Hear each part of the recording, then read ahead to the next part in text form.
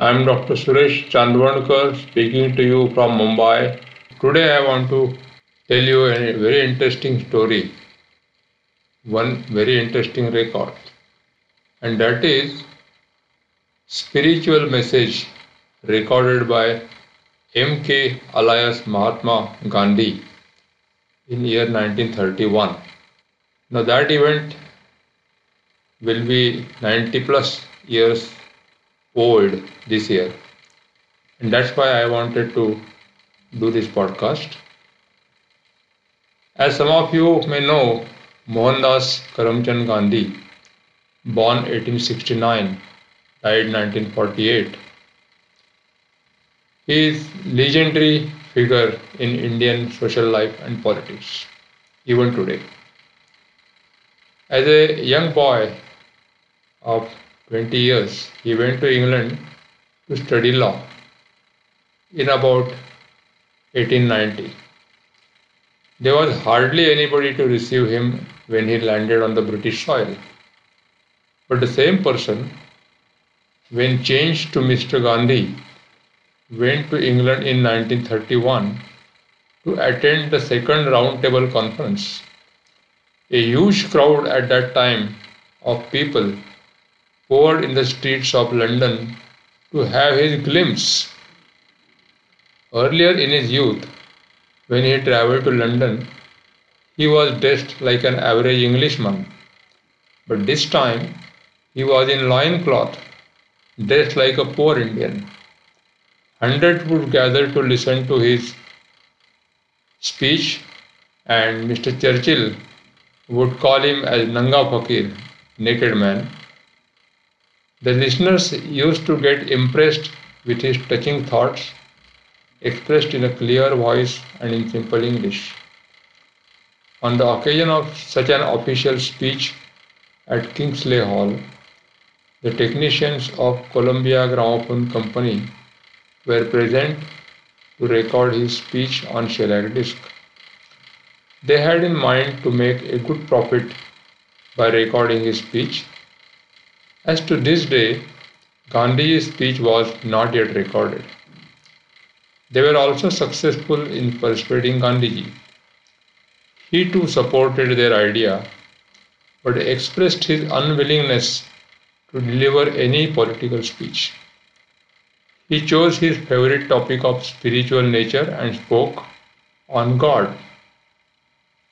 The speech hardly lasted for 6 minutes. This speech was recorded in two parts and on both sides of a 78 RPM disc. Its catalog number is LBE 50. Gandhiji also signed a legal contract with the recording company.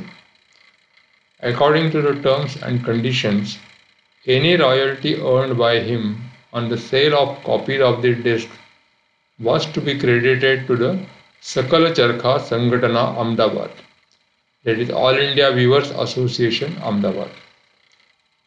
In the year 1931, Indian National Congress Party adopted a new design of its tricolor flag with three horizontal bands in colors saffron, white and green, and a spinning wheel in the center of the middle white colored band. The same color sequence was chosen in designing the label of this important disc. Thus, three concentric colored circular rings were used in the label design with the signature M.K. Gandhi at the bottom. This special disc was made available in 1932. Hundreds of copies were sent even outside India. The discs were sold in India at 4 rupees and 8 annas. This was an average monthly income of a middle class family.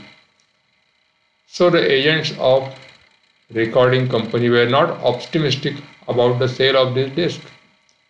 That too featured a speech in English. However, to their surprise, people in India queued up to buy the discs and also gramophone machines. The prime attraction was to listen to the voice of Gandhiji despite of language barrier where many Indians did not understand the English language. In Madras, Messrs. Saraswati Stores were the official agents of the Columbia Company. In January 1932, the manager of that company wrote a letter to the Chief Secretary of Madras Presidency requesting him not to impose any ban on the sale and distribution of this disc, as there was nothing political and objectionable in it. For such a ban would shelve some 12,000 copies in the warehouse of the stores, and the company would have run into loss. Recently, in an exhibition organized by Chennai Archives, this letter of that period was on display. Gandhiji had earned 2,000 rupees royalty payment on the sale of the disc in the Southern Territory only. This manager did not know anything about the recipient, namely All India Weavers Association of Ahmedabad, that was located in the northern part of India, where royalty went. The business strategy of the Columbia Company was successful beyond their expectations. After the Second World War, this disc was again in great demand, and fresh copies were pressed with new label designs suitable for sale in England, India, and even in America. Gandhiji was honored with the title Mahatma or Great Soul long ago in 1915, but he never used it and did not like to be addressed with it. However, he was always called Mahatma Gandhi and the father of the nation, Rashtrapita, against his own wish. After his assassination, spiritual message disc was again in circulation. The disc has been listed in the Columbia Record Catalog until 1956. Over 100,000 copies in 78 RPM format were sold in these 25 years. Today, very few copies survive with the collectors, archives, and depositories. Later, the recording on this disc was issued on vinyl LPs and audio tapes during Gandhiji's birth centenary in 1969. This unusual and historically important recording will be 90 years old this year in 2022.